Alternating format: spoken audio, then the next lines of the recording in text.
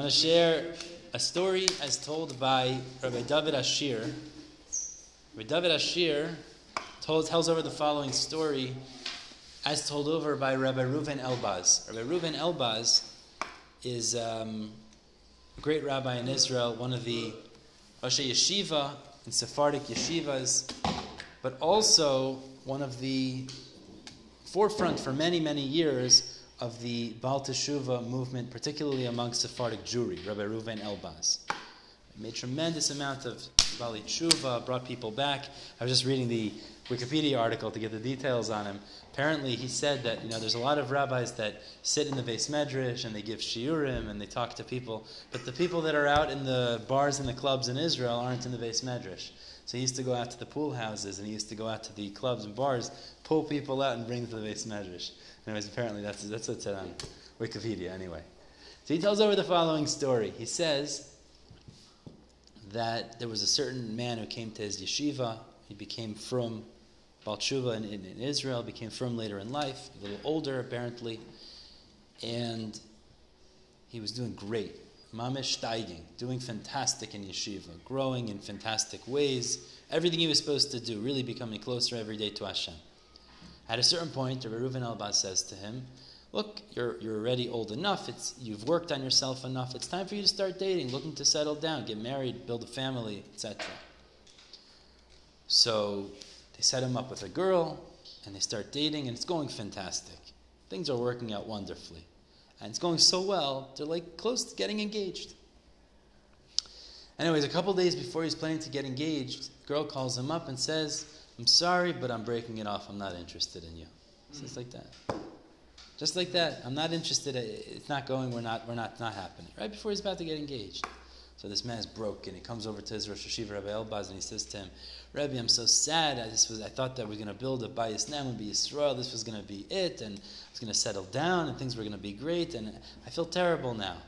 So Rabbi Elbaz tries to inspire him with emunah, things are going to work out, etc. But the man says, Maaseh says to Rabbi Elbaz, I just feel very, very bad, and I want to go and cry. But he says to Rabbi Elbaz, I don't want to just stam cry. I want to cry at the kosel. I want to go cry to Hashem. Stam to cry is not kedai. Stam to cry is not kedai. There you go. You got a new one.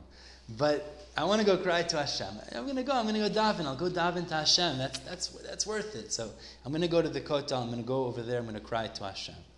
So he goes on his way. He's walking towards the kotel. And as he's walking, a car pulls up next to him, lowers the window, and there's somebody there looking for directions. He didn't say this, but I'm assuming it was a tourist, a little bit lost. He says, do you know how to get to the kotel? So this young man's walking, and he turns to the driver, and he says, actually, I'm on my way there now. So fantastic. If you want to give me a ride there, probably wasn't too far, then I'll direct you how to get there. So he says, great. Hop in the front seat, hops in the passenger seat, and they're driving. And the whole time they're driving, they're talking Divrei Torah and Chidushim and Musar and all kinds of significant things. Now, in the back seat of the car is sitting the driver's wife and his sister. So, so when they pull up to the kotel and they park the car, the wife was so impressed. The wife of the driver was so impressed. The wife was so impressed by what she heard this man talking about. She's like, I have to find out if he's single. My sister-in-law, the driver's sister, single girl, and who knows. So she goes over to this young man and she says to him, I'm sorry to bother, I'm sorry to ask, but I was so impressed by you, by your learning, speaking in Torah, by your midos. I just have to ask, are you dating? So he says, well, I would be open to suggestions. So she says to him, actually, I know this great girl, and he starts to list all the attributes, and she's in the back seat of the car, that kind of thing. And so, bottom line is, he says, okay, fine. So they went out. Did he still go and cry? I don't know, that's a good question. They went out. They went out, and he went back to his Rosh Yeshiva, and he said to Rosh Yeshiva, you'll never believe it. In every way, this one is superior than the last one. I couldn't believe that HaKadosh Baruch Hu orchestrated this. And then finish off the story by yourselves. They got married, they built a beautiful family, and everything worked out.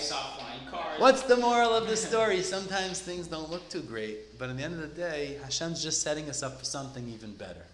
Ezra Hashem, we'll be zocheh to that, but also to see that. We're not always zocheh to see that. We should merit to see that in our lives as well.